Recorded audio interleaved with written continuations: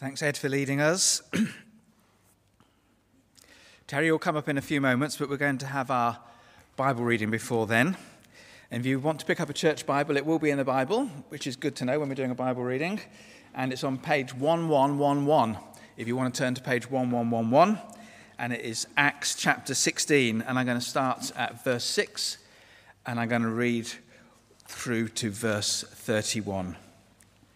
So Acts chapter 16, starting at verse 6.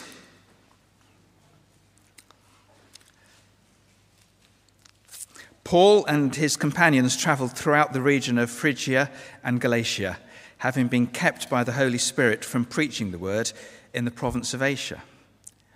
When they came to the border of Mysia, they tried to enter Bithynia, but the Spirit of Jesus would not allow them to. So they passed by Mysia and went down to Troas.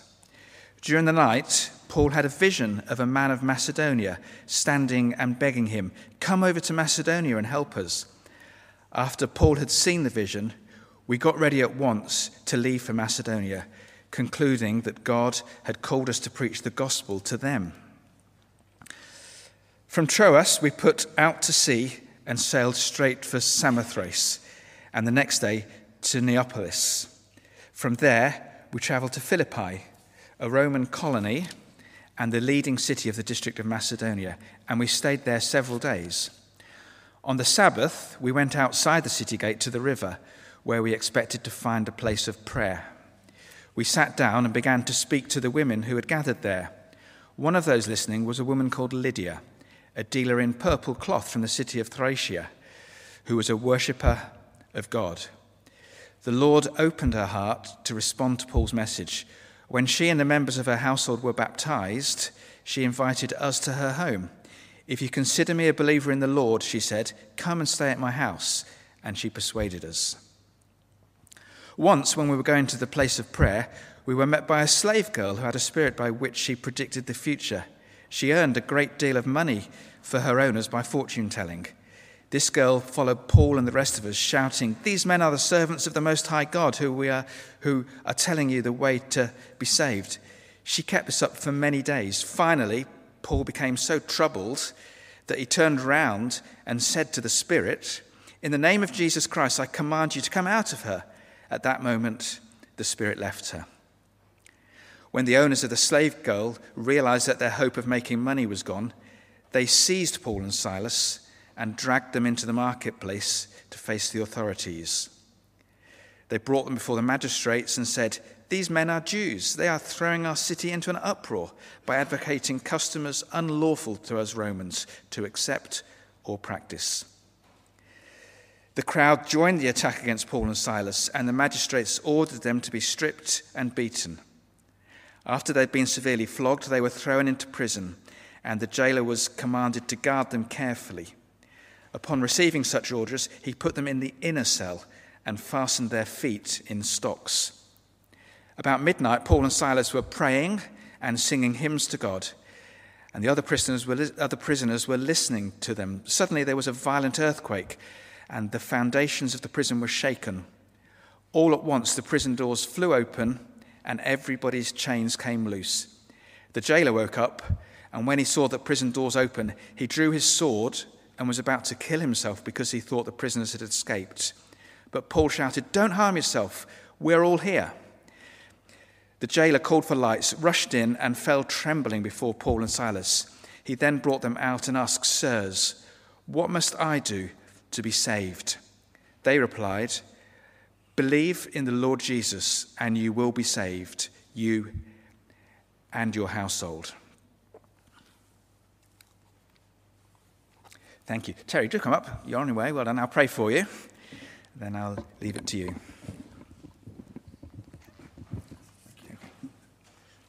Thank you so much. Father God, we thank you so much that we can read your word, we can pray, we can worship, and then we can listen to what you would have us hear today from the voice of Terry. We pray for Terry. Thank you for the preparation he's put into this. And we pray that as you speak to us, you'll speak to him, and together we will learn something new of your grace and your goodness and your gospel. In Jesus' name, amen. Thank you. Thank you so much. Good morning, everyone. Lovely to have this opportunity to share things with you that are on my mind. It's good this morning to have Andy and Elaine here with us as well. They're here today. Lovely to see you both. You're very welcome. Are you doing all right? Yes, you're enjoying life? Yeah. Great. Good to see you. Lovely to have this opportunity to speak with you this morning. You know, one of the things that I always think about is the need to communicate. And I suppose the strength of any relationship really is communication. Would you agree with that? The need to communicate.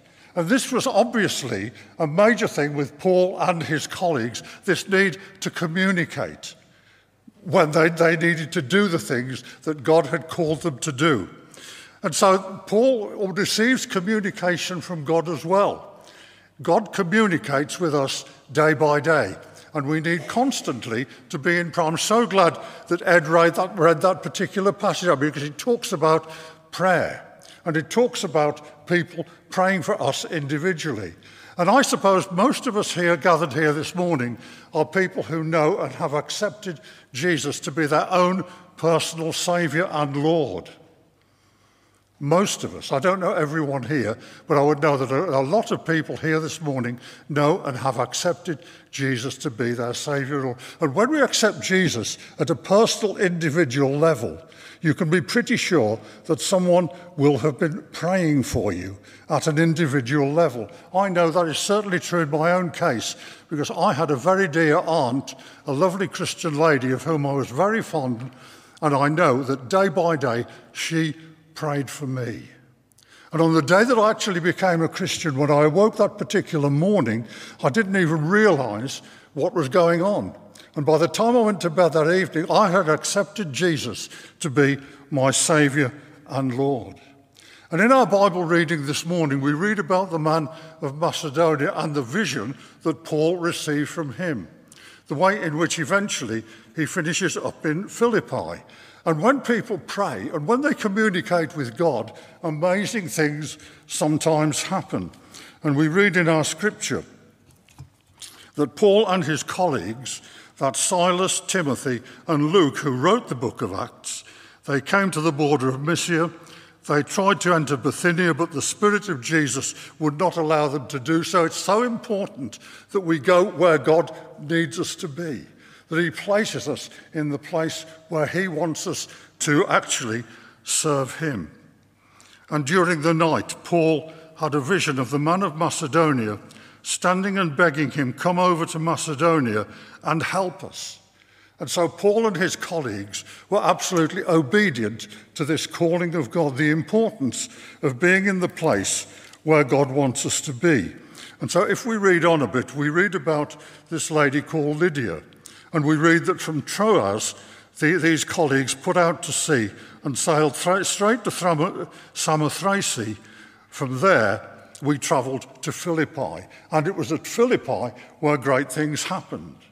Now, there seems to have been no synagogue in Philippi, and that is probably the place that Paul and Silas and his colleagues would have made for, to actually pray within the synagogue. But it doesn't say anything about a synagogue, but there was, in fact, a place of prayer. And Paul and Silas had expected there would be, which was just a mile outside of the city gate, was this place of prayer.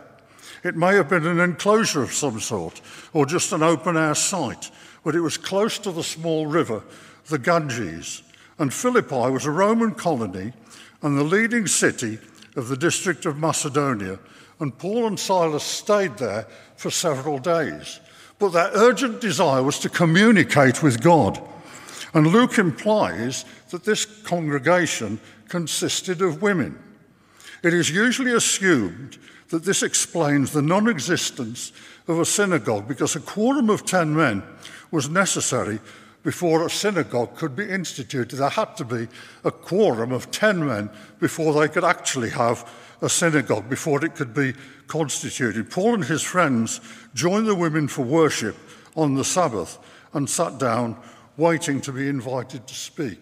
So you've got a lovely situation here. You've got Paul and Silas, Timothy and Luke joining with these women in a time of prayer. And I would imagine that this is probably one of the forerunners of house groups. They met together. There was no church, there was no building, nothing like that at all, but there was indeed a place of prayer.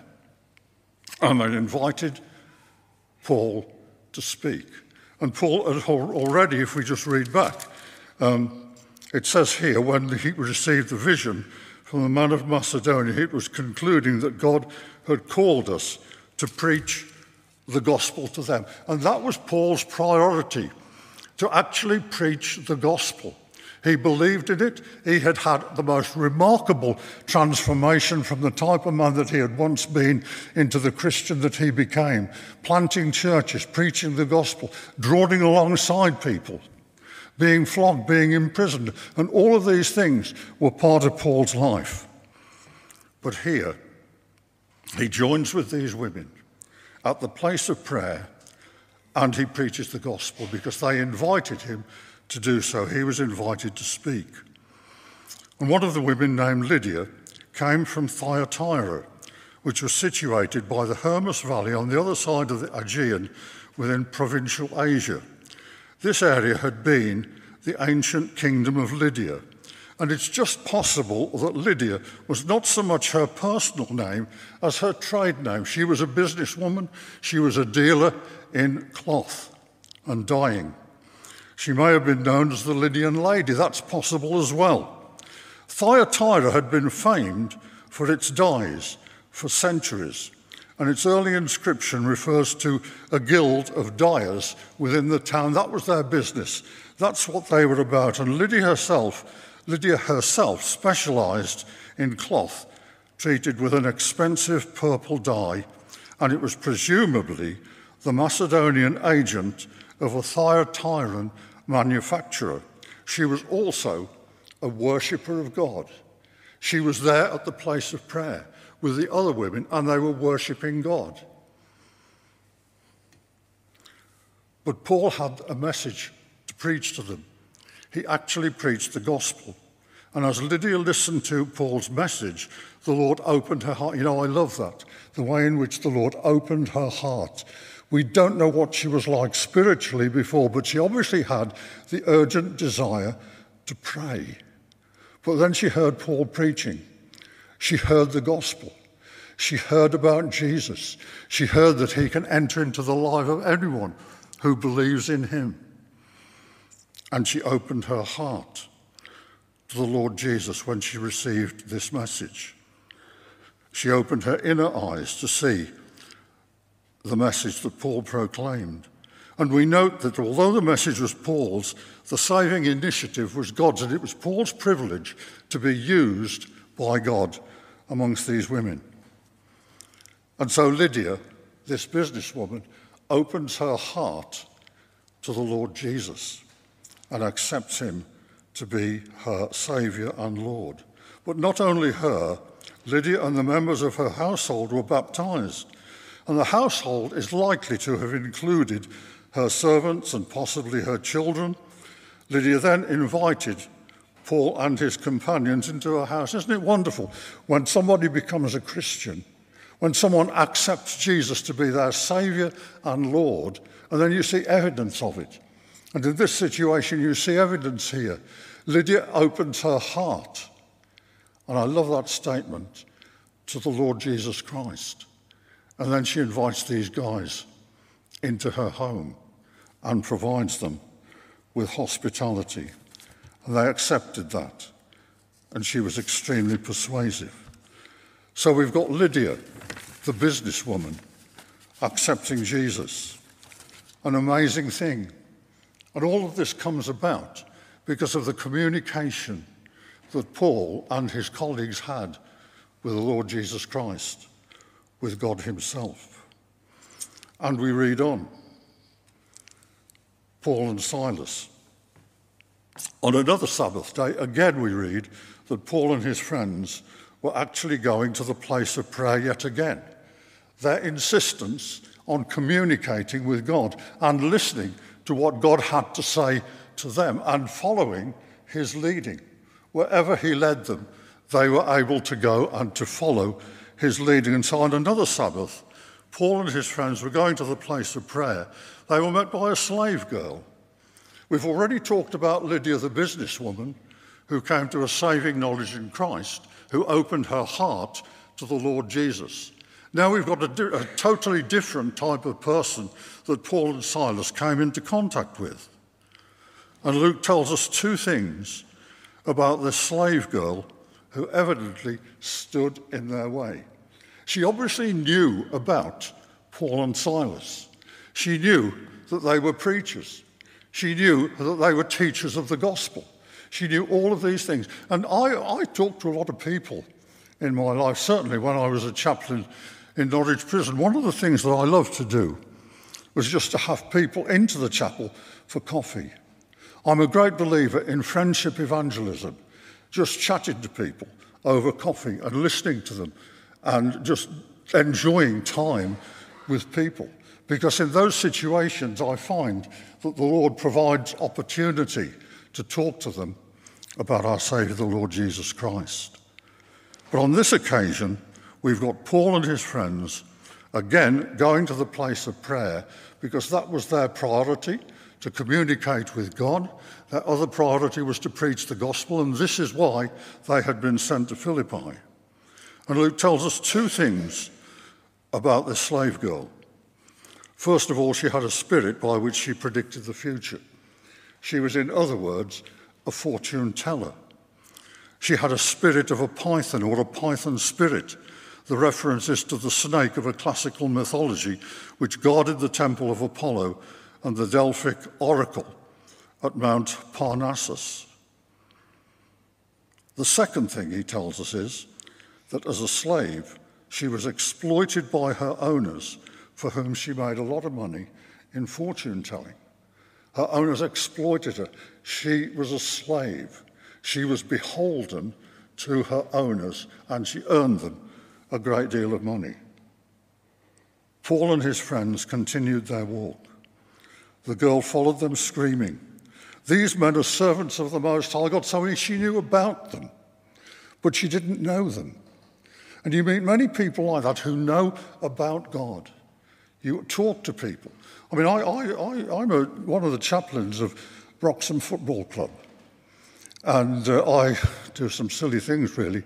I go on the away trips. I get on the coach, and if we've got an evening match somewhere down in Essex, we finish up back in Norwich about 1:30 in the morning. Sounds ridiculous, but that's what happens. But in these situations, you get opportunities of talking to people on a coach. I'm able to talk to the players. People know where I come from. And if we've lost, they'll say things to me like, "You didn't pray very well today, Terry. We've lost the game."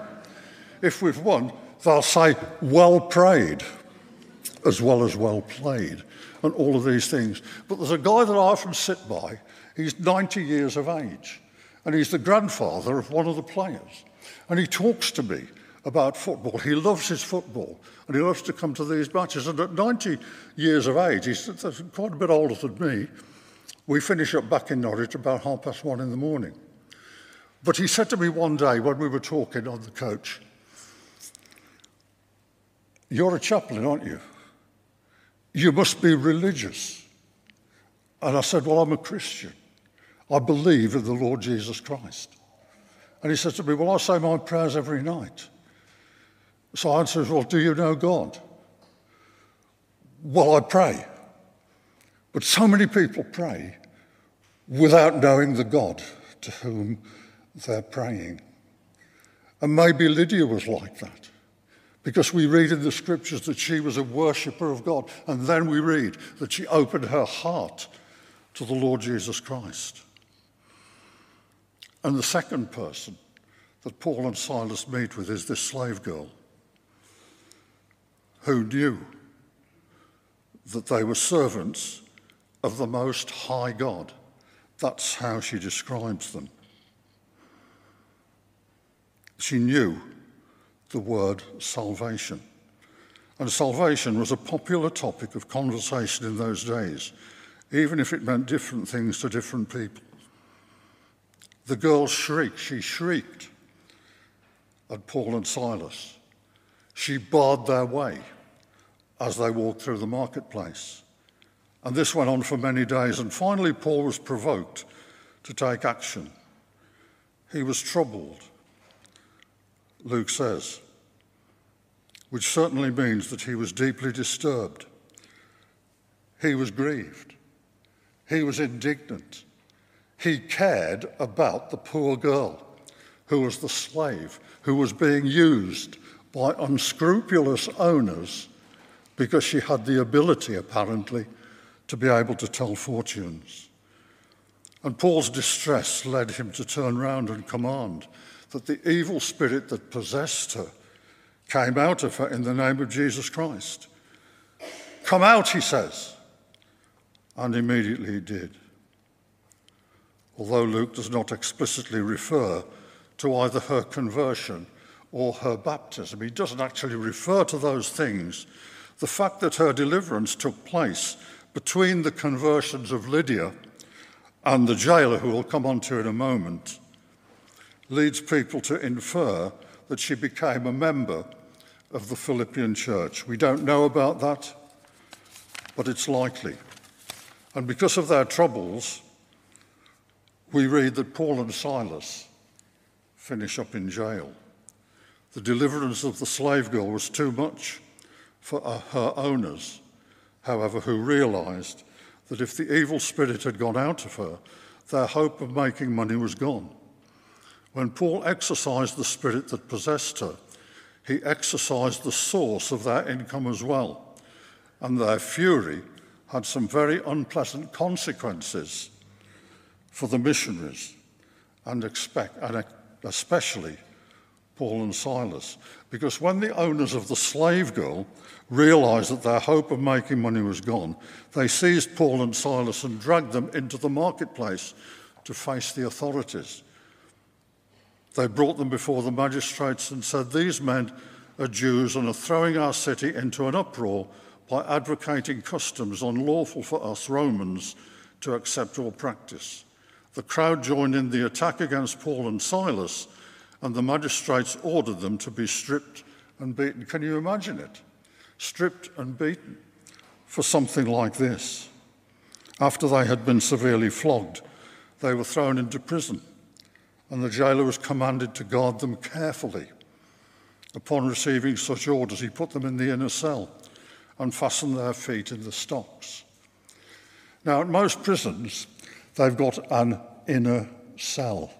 It's called the segregation unit, or in some language, it's called the chokey. And this is where some of the most notorious of prisoners, people that cause trouble, people go there often to be punished or to be segregated from the mainstream of prison. And I used to have to visit the segregation unit every day and talk to the prisoners just to make sure they were okay. Was there any need that they had, that type of thing? And I can remember once going into this segregation unit and seeing one of the officers, who was quite a strong, powerful officer. There he was talking to the men, and he was having a really hard time. From some of the prisoners, they can give you a very hard time sometimes when you're in prison. I got to know this prison officer very well, because one of the things that was evident to me, that when you're a prison chaplain, you're not only a chaplain to the prisoners, you're also a chaplain to the staff as well, because they have the same sort of difficulties and problems that any of us have. You know, you get problems and you get difficulties among the staff, and they need somebody from a neutral sort of position to talk to. And the Roman jailer was probably a Roman soldier, handpicked for the job, a tough guy, somebody that you wouldn't like to meet on a dark night, someone with whom you wouldn't feel that you could pick an argument with, somebody like that. And this particular officer that I knew well, who was a segregation officer, was a bit like that, handpicked for the job. You wouldn't want to pick an argument with him.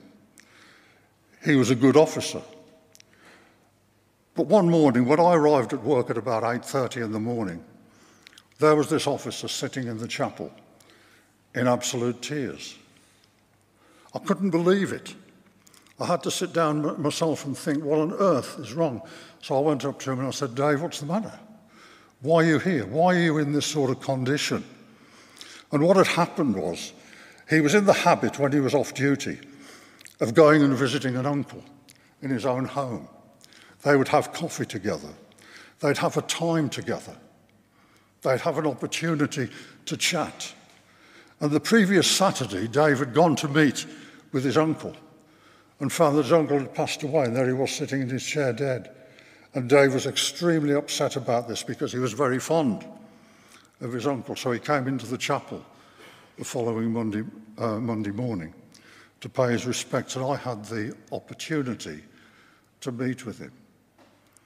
Says to me, Terry, do you believe there's a God? I was able to share my testimony with him. And we had a time together for about an hour. Dave says, please, Terry, will you take Uncle's funeral service for me? And it was my opportunity to talk to him about the Lord Jesus Christ. He accepted a new testimony from me. And I see him occasionally. The place to meet all these people is in the coffee lounge at Tesco's. That's where I meet such people. Costa Coffee, I love that. And every Saturday morning I'm to be found. That's one of my temptations.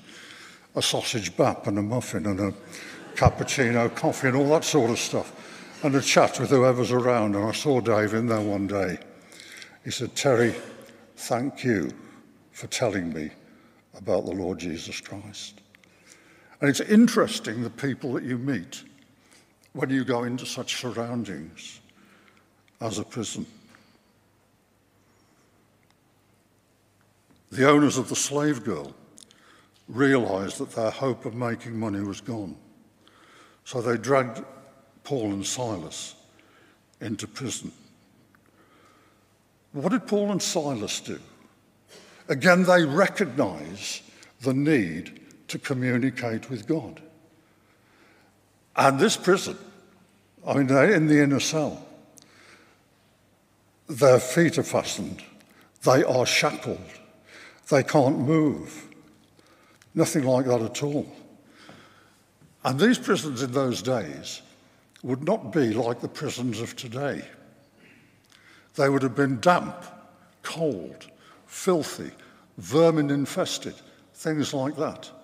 And there are Paul and Silas, within these conditions, singing hymns and praising God because they believed in him, and they believed that they'd been put into that prison for a purpose.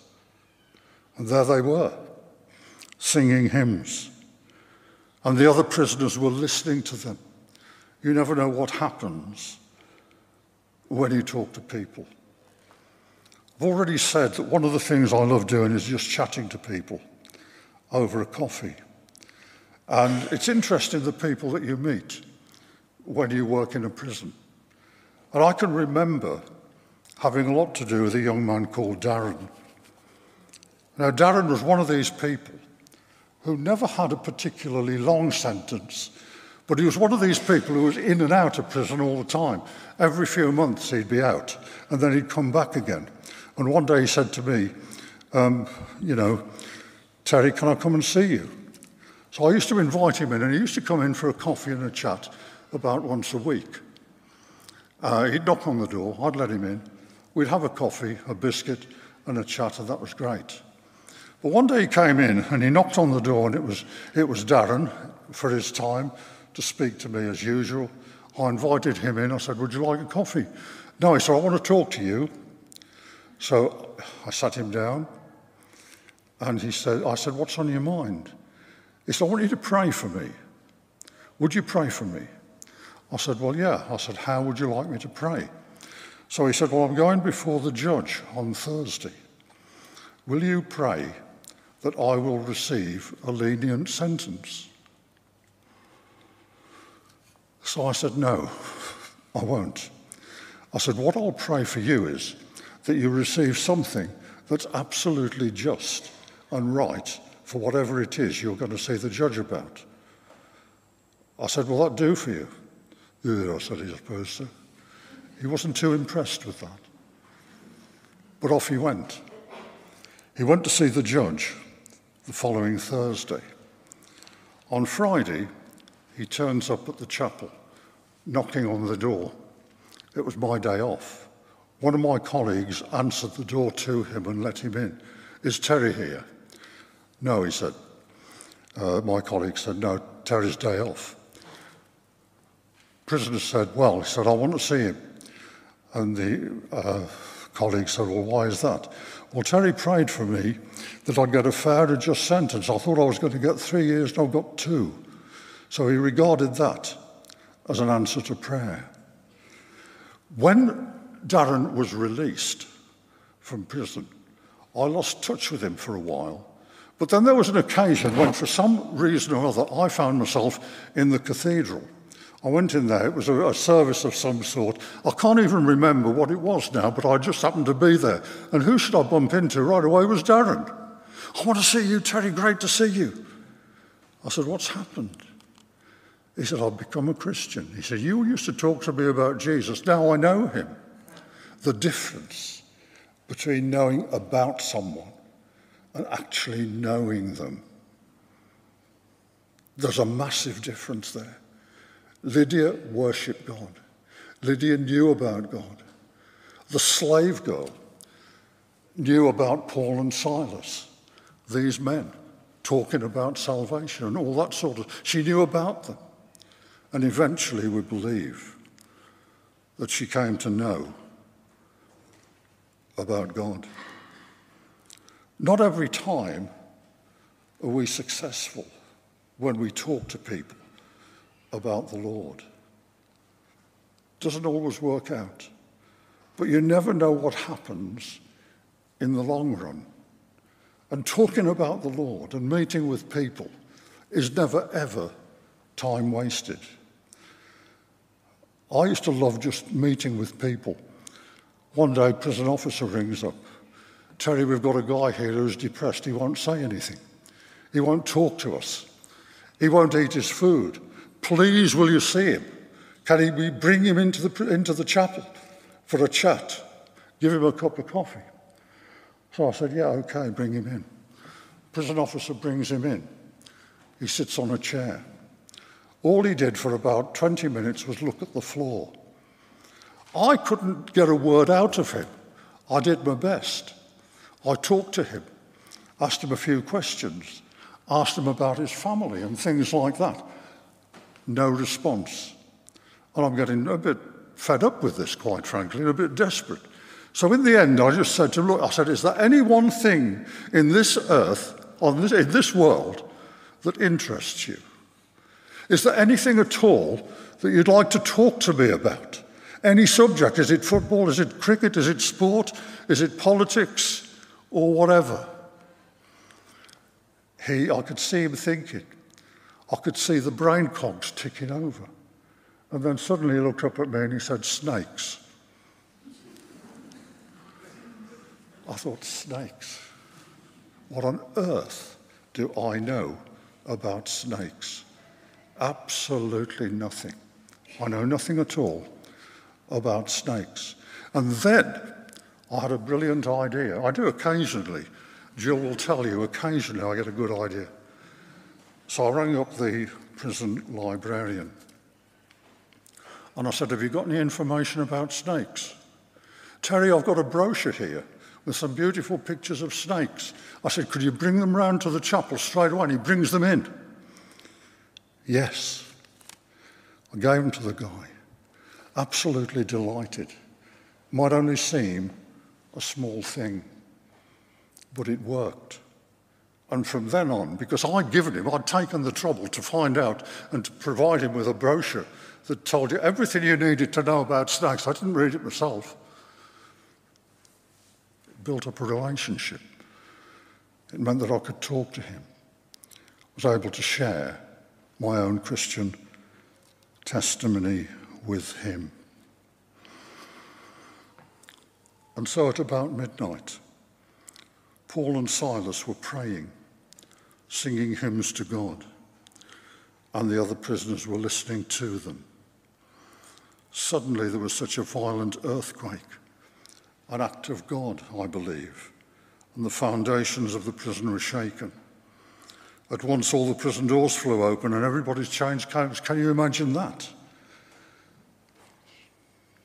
The jailer woke up and when he saw the prison was open, drew his sword and was about to kill himself.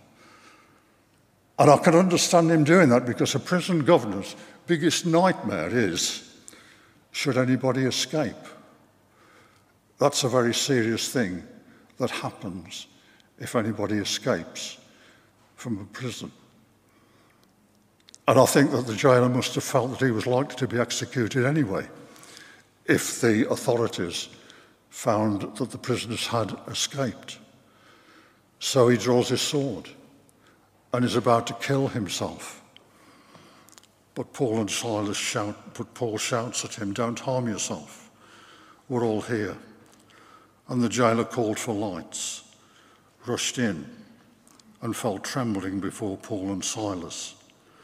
He then brought them out and asked, "Sirs," respectfully, he asks them, "what must I do to be saved?" So many people imagine that they can earn their salvation. People talk to me, "What must I do? Do I need to live a good life? Do I need to be helpful? Do I need to be kind?" All of these things, which are Christian principles. But they just said to him, "Believe in the Lord Jesus, and you will be saved, you and your household." Then they spoke the word of the Lord to him and to all of the others within his house. And again, you see evidence of salvation that came upon the jailer. He heals their wounds. He gives them treatment. He invites them to his home. Lydia, not only did she open her heart to the Lord Jesus, she opened her home. And the jailer at Philippi heals their wounds. He provides them with some medical treatment. And then he invites them to his home. So what do we have this morning? A businesswoman called Lydia, a very intelligent woman who opens her heart to the Lord Jesus Christ. We've got a slave girl who obviously knew about these men, but had an evil spirit within her that Paul calls out in the name of the Lord Jesus. She probably became a member of the Philippian church. We would imagine that is what happened. So you've got Lydia, the slave girl, and then you've got the jailer.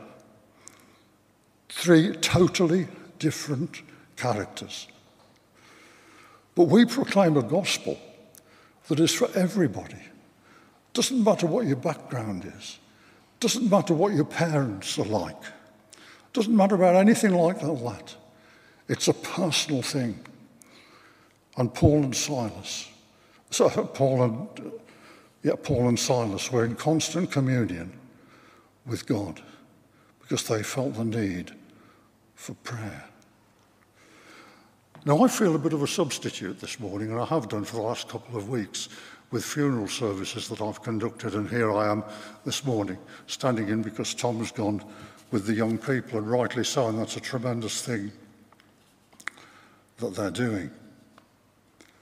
But in English football, up until 1965, there was no such thing as substitutes. And then in 1965, substitutes were introduced into the English Football League.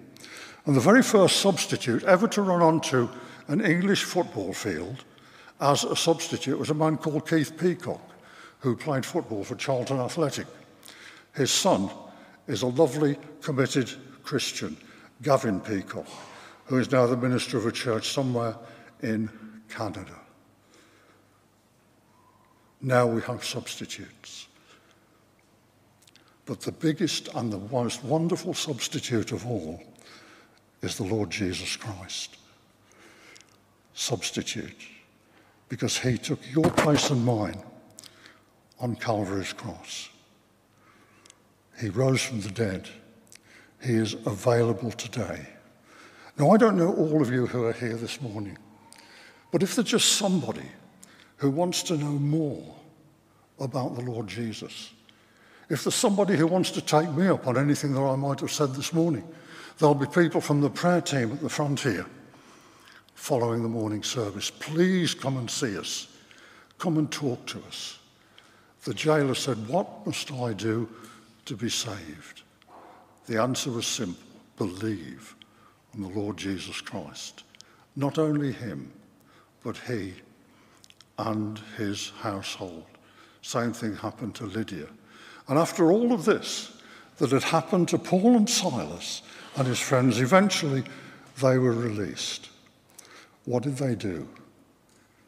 They went straight back to Lydia and received more of her hospitality.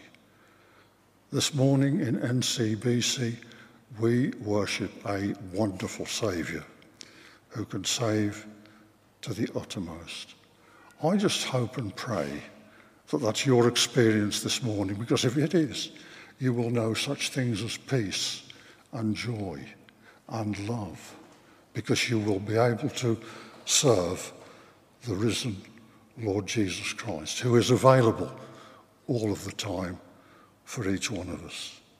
Thank you so much for your attention this morning. Thank you.